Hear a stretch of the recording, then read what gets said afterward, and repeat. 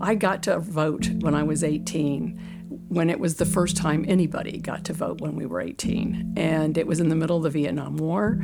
There was a lot of, for those that don't remember this, it was a time of great upheaval in the country over whether or not being in the Vietnam War was the right thing or not. I had friends who were going off to war because they were being enlisted. And so getting the right to vote and be able to voice our opinions was really important at that period of time, because before that, if you were between 18 and 21, you had no right and no ability for anybody to want to listen to you.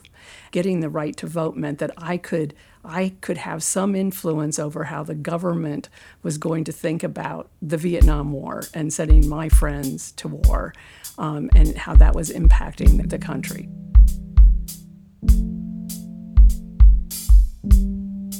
At the very same time, the rights for women's reproductive control of their own bodies was going on. And it was only a year later, that after getting the right to vote, that we got the right to have an abortion. It was only a few years before that we got the right to get birth control, and if you weren't married. The right to get birth control when you were married had happened years sooner, but if you were an unmarried woman, you couldn't go to your regular doctor and ask for birth control until the point when I was 17 years old. So in my mind, those two things are very much intertwined. Young women were demanding the right to be able to control their own reproductive history and function and future. And young men were demanding the right to have a voice about whether they were going to go fight in a war. And so we were all demanding the right to vote and to influence who were the people who were in office. And we did. We weren't 100% successful immediately, but over time, everything that I thought was important when I was 18 has come to pass. Marijuana is legal. We can travel freely without anybody asking any questions about a woman being by herself traveling. I have a job that nobody, including me, ever imagined I would have. The world really changed, and it's kind of scary right now that it's moving backwards.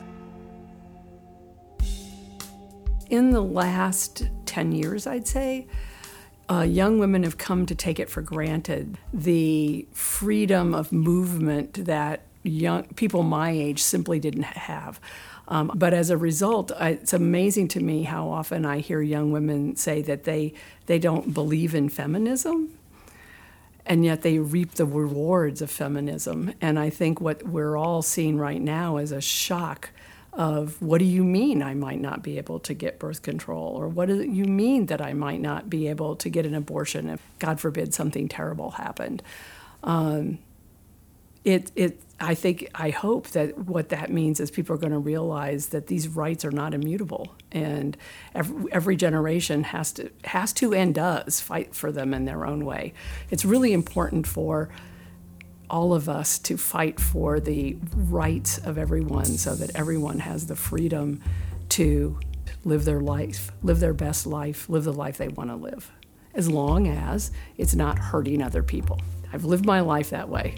If you think about what would I want to do for myself, you should offer the same to somebody else. My name is Terri Lee Love. I'm a professor and an administrator at the University of Tennessee, and I believe in a woman's right to vote.